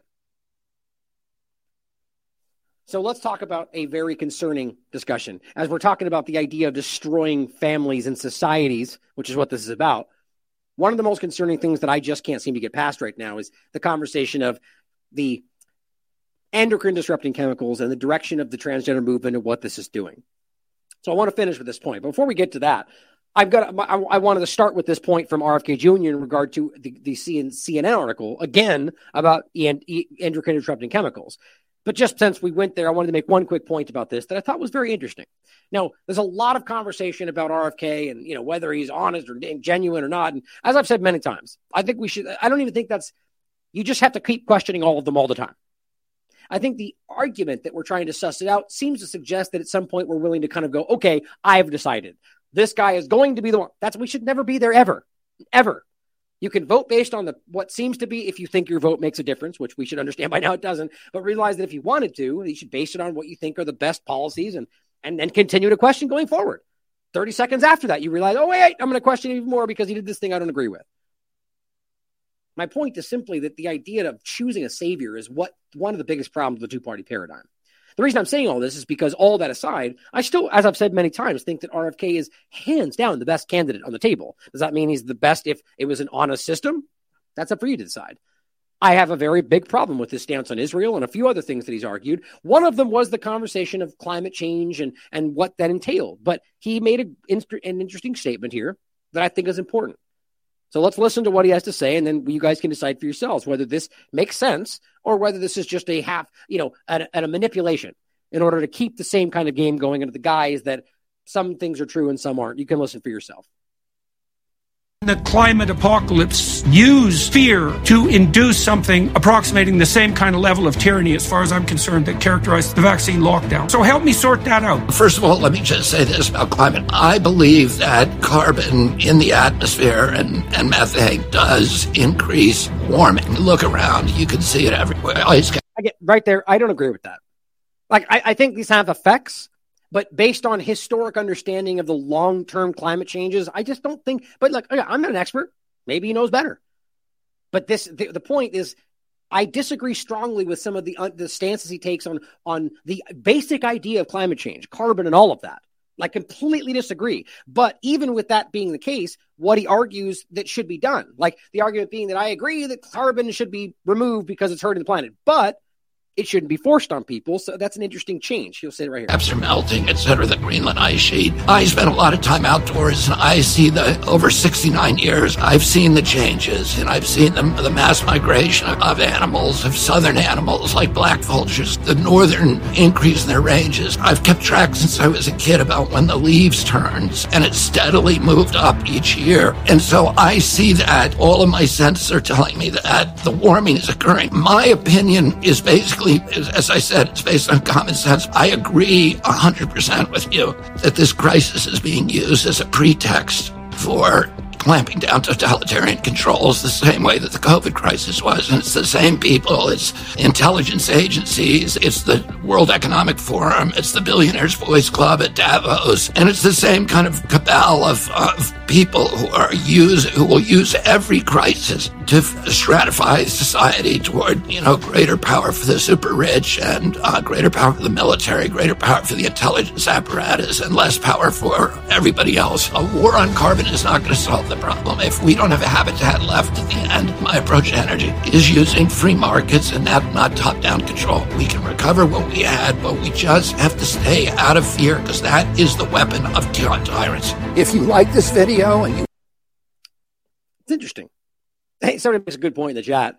He's literally got AirPods in his hair, or in his eye, in his head, in his ears, which, I mean, from what he does for a living, you'd think that would be crazy. Those things are wildly dangerous, very clearly cancer-causing, along with phones and everything else. But those things are really crazy. The level of the energy, I guess radiation, but what's the term I'm looking for, that comes off of those things when you actually just use one of those little devices, it's outrageous. Anyway, the point, though, is that so what he says, basically, something I disagree with, but then goes on to say, but this is used to manipulate you. I was like, okay, well, that's an interesting take on it. I often get very concerned, just like with Trump, which was exactly what happened. He came out and said 9/11, JFK, conspiracy theory, and then lock her up, and then none of that happened. So is that this? Is this the new step in that direction, to use something that we care about to give you part of it and say, well, but I'm not going to force it? That's interesting, right? I don't know. It's up for you to decide. But I do think that we should hope for the best. And the point being that we should hope that this is that maybe a reason we can reach and we can prove to him that that's not the case. But even then, the argument being that it should be something that is choice. I don't know. I just thought that was an interesting difference than the way a lot of people are framing this conversation, that he's all about climate lockdowns and blah, blah, blah. Maybe I don't trust any of these people ever. Did you hear me when I said I'm not voting because voting doesn't make a difference? Right? The point before everyone tries to frame is, he's endorsing JFK. There's so many dishonest people out there trying to use a lot of this. But either way, I found that kind of interesting. Now, here's another part that he was attacked for. And the way that he's being attacked, I also just find interesting, because they seem to be giving him attention, right? But at the same time, trying to attack him. And I made the same argument about Trump. I'm still not even sure whether they wanted this person to be in the spotlight or not. I don't know. Nonetheless, regardless of RFK, whoever we're focused on, I think it's important to make this point about the way they're trying to undermine this reality. RFK Jr. repeatedly suggests that chemicals in water are impacting sexuality of children. Now, even in their title, like, there is a conversation about water, but his point is broad. The same way that we're having this conversation, that endocrine disrupting chemicals are clearly associated with this and they should be better investigated. That's his point. Of course, they just can't help but make it ridiculous because these people are ridiculous.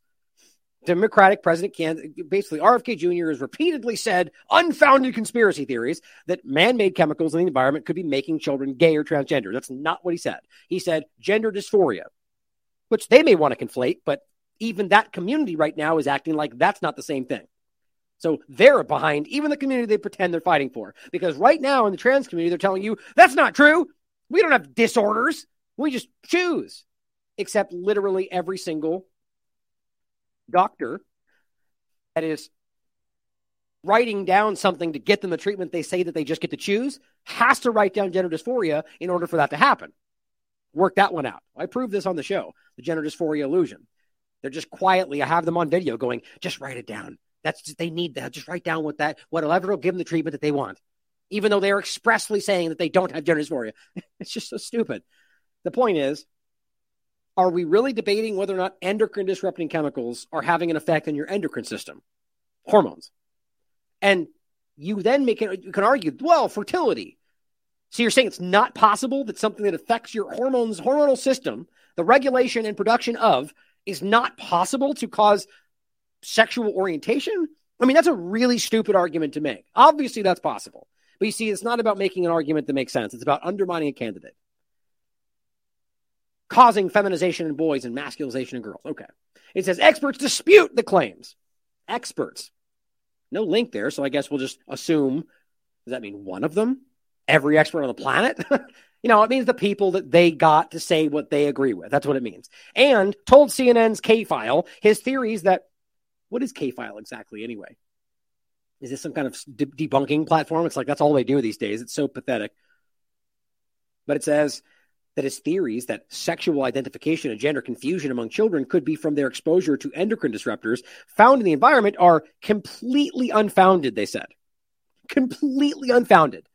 Despite the 4 or 5 peer-reviewed studies that quite literally say that.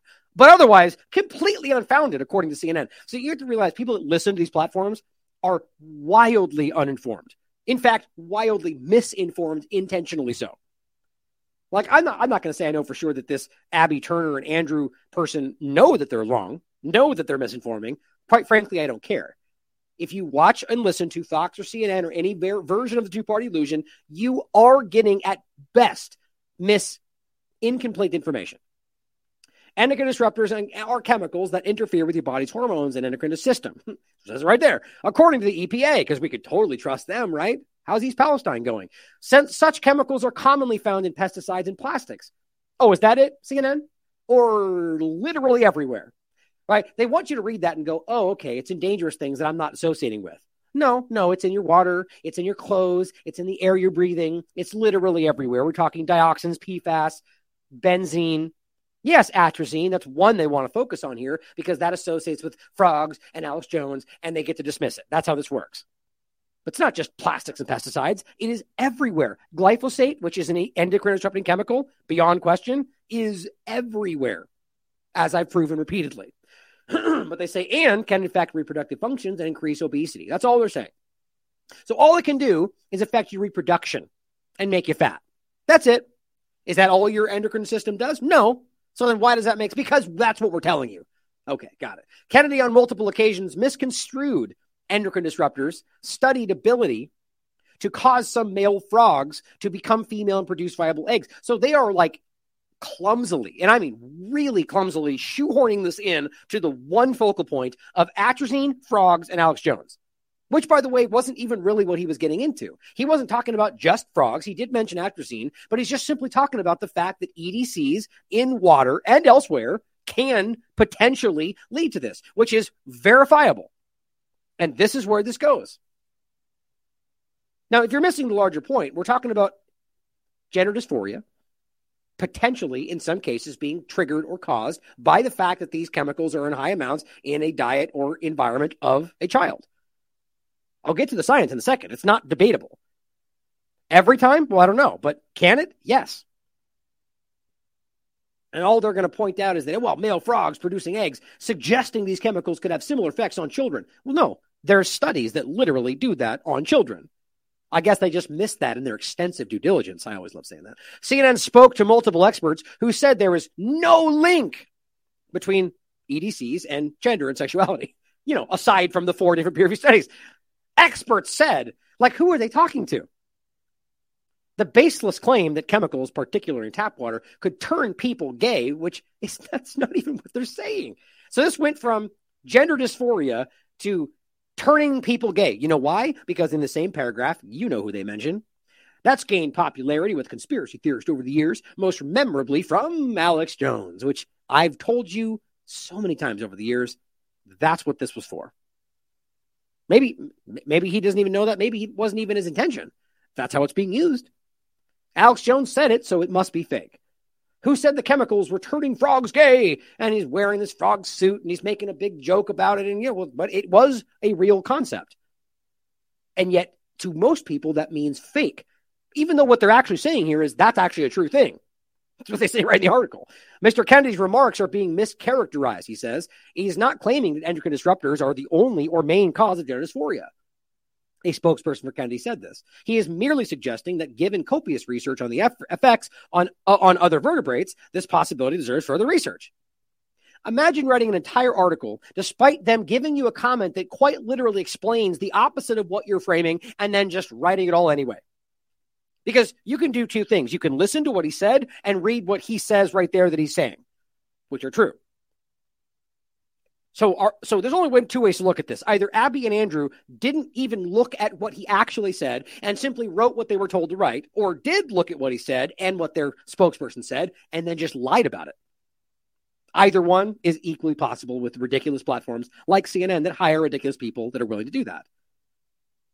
Dr. Linda Kahn, assistant professor in the departments of pediatrics and population health at New York University, added that comparing frogs to humans, well, that's apples and oranges. Doesn't make sense. Okay, so now we're so far down this absurd narrative that we're not even on the point. Who's talking about frogs, CNN? You are, because Alex Jones. We're talking about children and gender dysphoria. So we go to an expert and say, what about frogs and kids? That's not even the same thing. No one's talking about that. This is called a straw man. Kahn said, while general studies on endocrine disruptors have shown effects on puberty, no study has proven if atrazine, a chemical Kennedy often cites, specifically affects puberty. Okay, see, had they said no studies have proven that endocrine disruptor, this shows me they do know.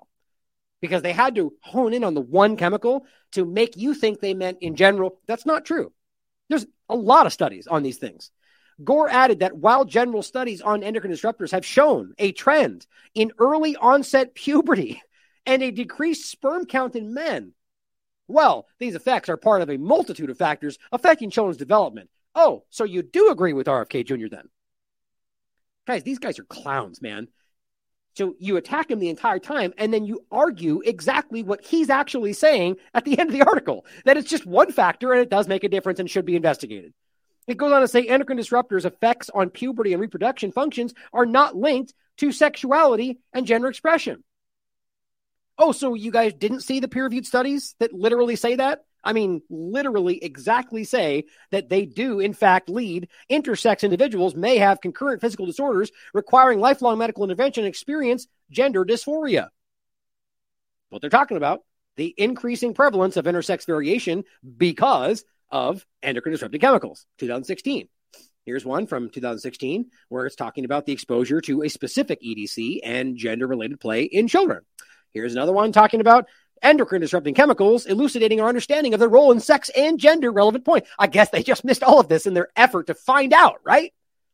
Endocrine disrupting chemicals are diverse and pervasive and may have significant consequences for health, including reproductive development and expression of sex, gender, sensitive parameters. I mean, it's sad. It's sad how easy it is to show how dumb these people are. Now ask yourself, do these people care? Do they just dismiss without looking? Do they know and don't care? I mean, I'm fascinated by it in its own right. Gender fluid, fluidity, and hormone disruptors. Hormone disrupting chemicals may increase gender dysphoria.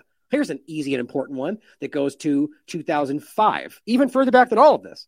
Are EDCs blurring issues of gender? Please read the whole thing. Here's the part that's most important. In many, I guess they missed all of those, well-documented cases of high-level field exposures to known EDCs. And they also go into PCBs, DDT, endocrine disrupting chemicals. The answer to the question of whether exposure is associated with gender-related effects is clearly yes. But they go to say, but high-level exposures are not as relevant. Okay, so the point is not debatable. Every study that seems to look into this goes, yeah, that's pretty clear. I feel like they're basically going, yeah, you dumb, it's affecting your hormones. Clearly. But here's CNN screaming that you're a conspiracy theorist for ignoring what we can prove with peer-reviewed science. Well, here's what I said. Well, by the way, this one of the articles where we just went over this. Here's what I said in response. I simply said, intellectual dishonesty is what you all do best. I thought you trusted the science.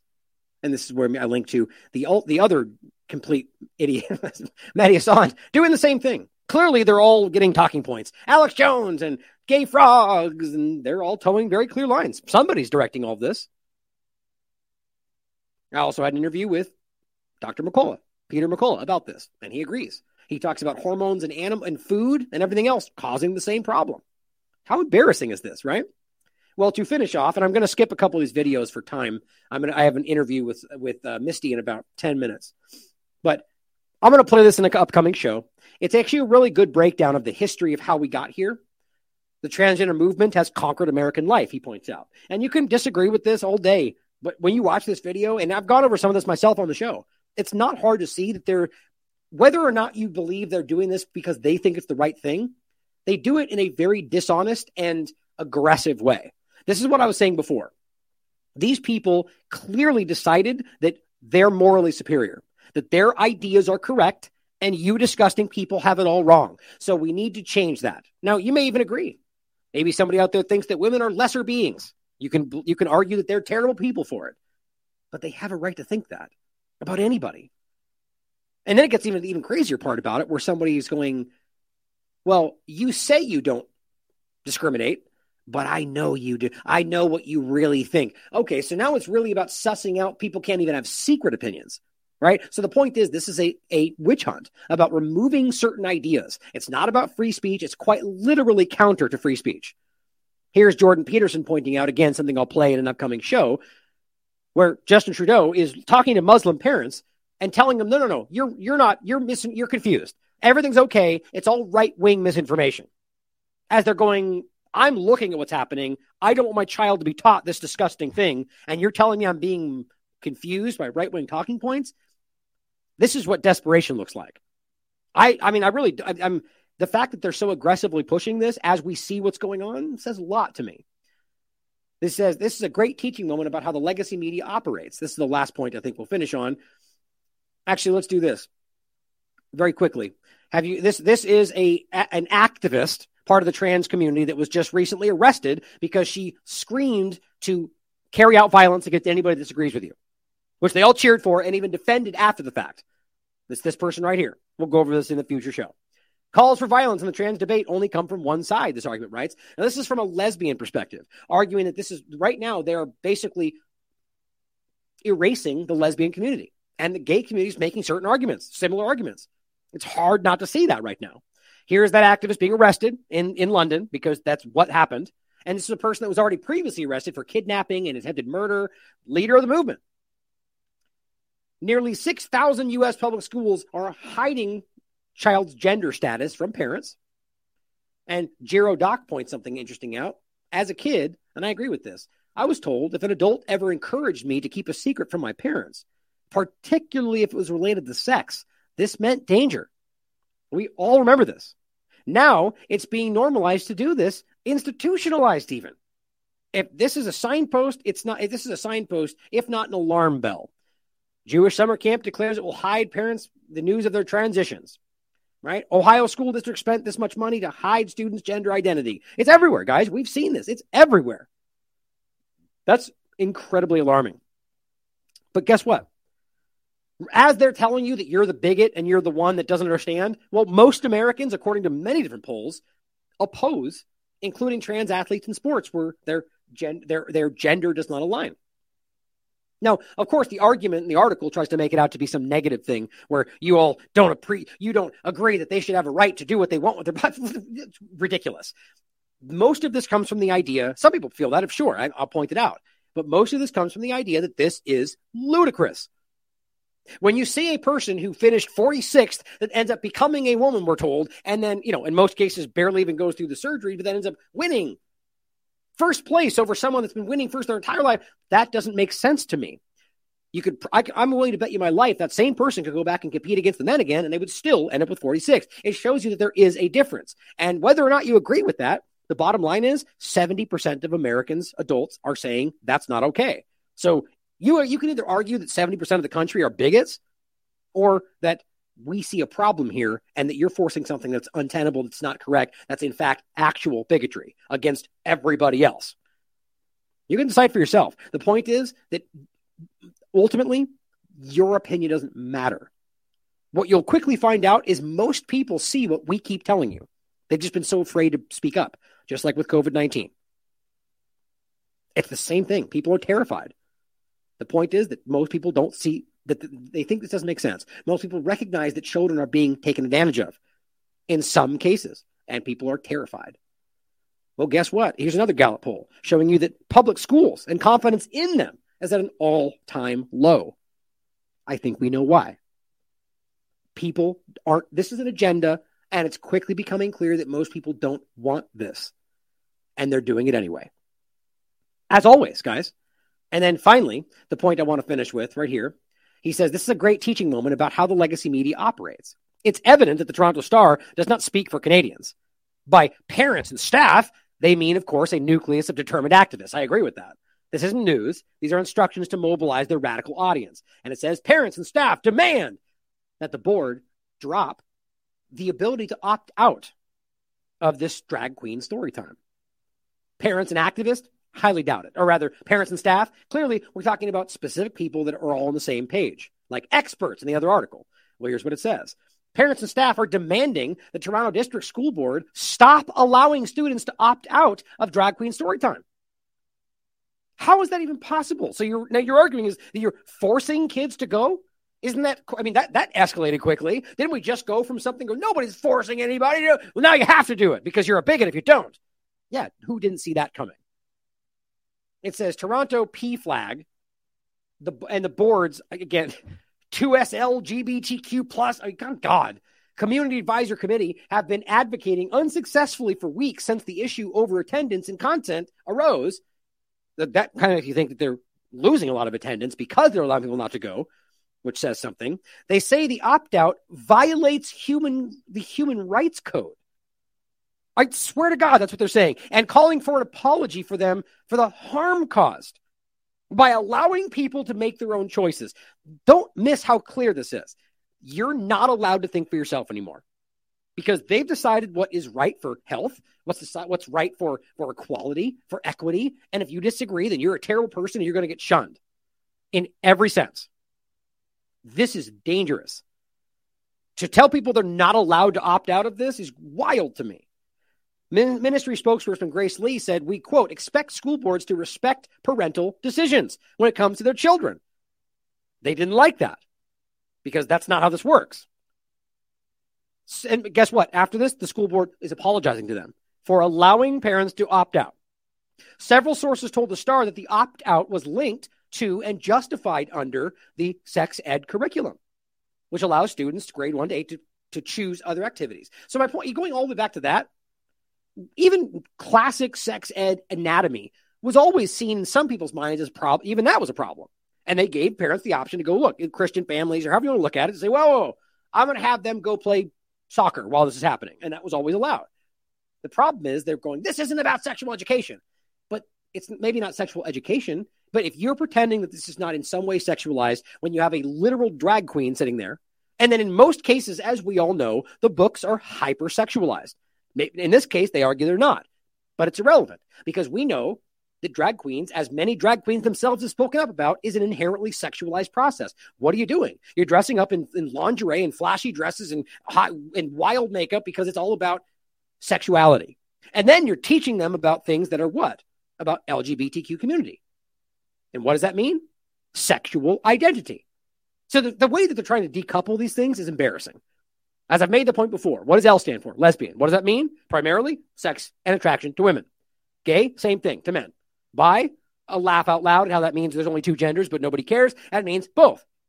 Well, and then trans is simply the quagmire of the whole thing, which even the LGB now is pushing back against, but it shows you just simply that it's about what you are sexually attracted to and what you think your sexual identity is. So when you're reading books that are inherently about LGBTQ characters, what do you think it's about? So the point is, it's linked to the concept of sexual identity, so people have a right to opt out of it. And they go, no, violates human rights somehow to not force that child to hear what I want him to know. The board has vowed to determine a path forward by consulting with human rights specialists, staff, and community, although there's no specific timeline to do so. That's not good enough, they said. Who say they can't wait until fall. What is going on here? So that's not good enough. We need these children to hear what we're saying now. That's alarming. In any case, you get the point of it. I have to go. I've got another interview to jump to. But my God, guys, they're literally telling you they're going to force these people to force children to go to these discussions, these drag queen story times. And the point is that the books you can see for yourself and the books they show, even in the images, guys, it's all about, look, pride, Miss Rita, because it's all about becoming who you're supposed to be in your sexual identity. How is that not about sexual and education or anything sexual at all? We know it is. This is a problem, and it should be for everybody. Thank you for tuning in today, guys. Keep questioning this stuff, guys. It's so clear that in most cases, T-Lab in particular, we tend to be out ahead of these stories because we're not afraid to stand on a ledge and say what we think is right. And I'm very proud of my track record. I think my work speaks for itself long before COVID-19, but obviously throughout that. So let's find the courage to be honest about these things. Help me fight for this. I love you all. As always, question everything. Come to your own conclusions. Stay vigilant.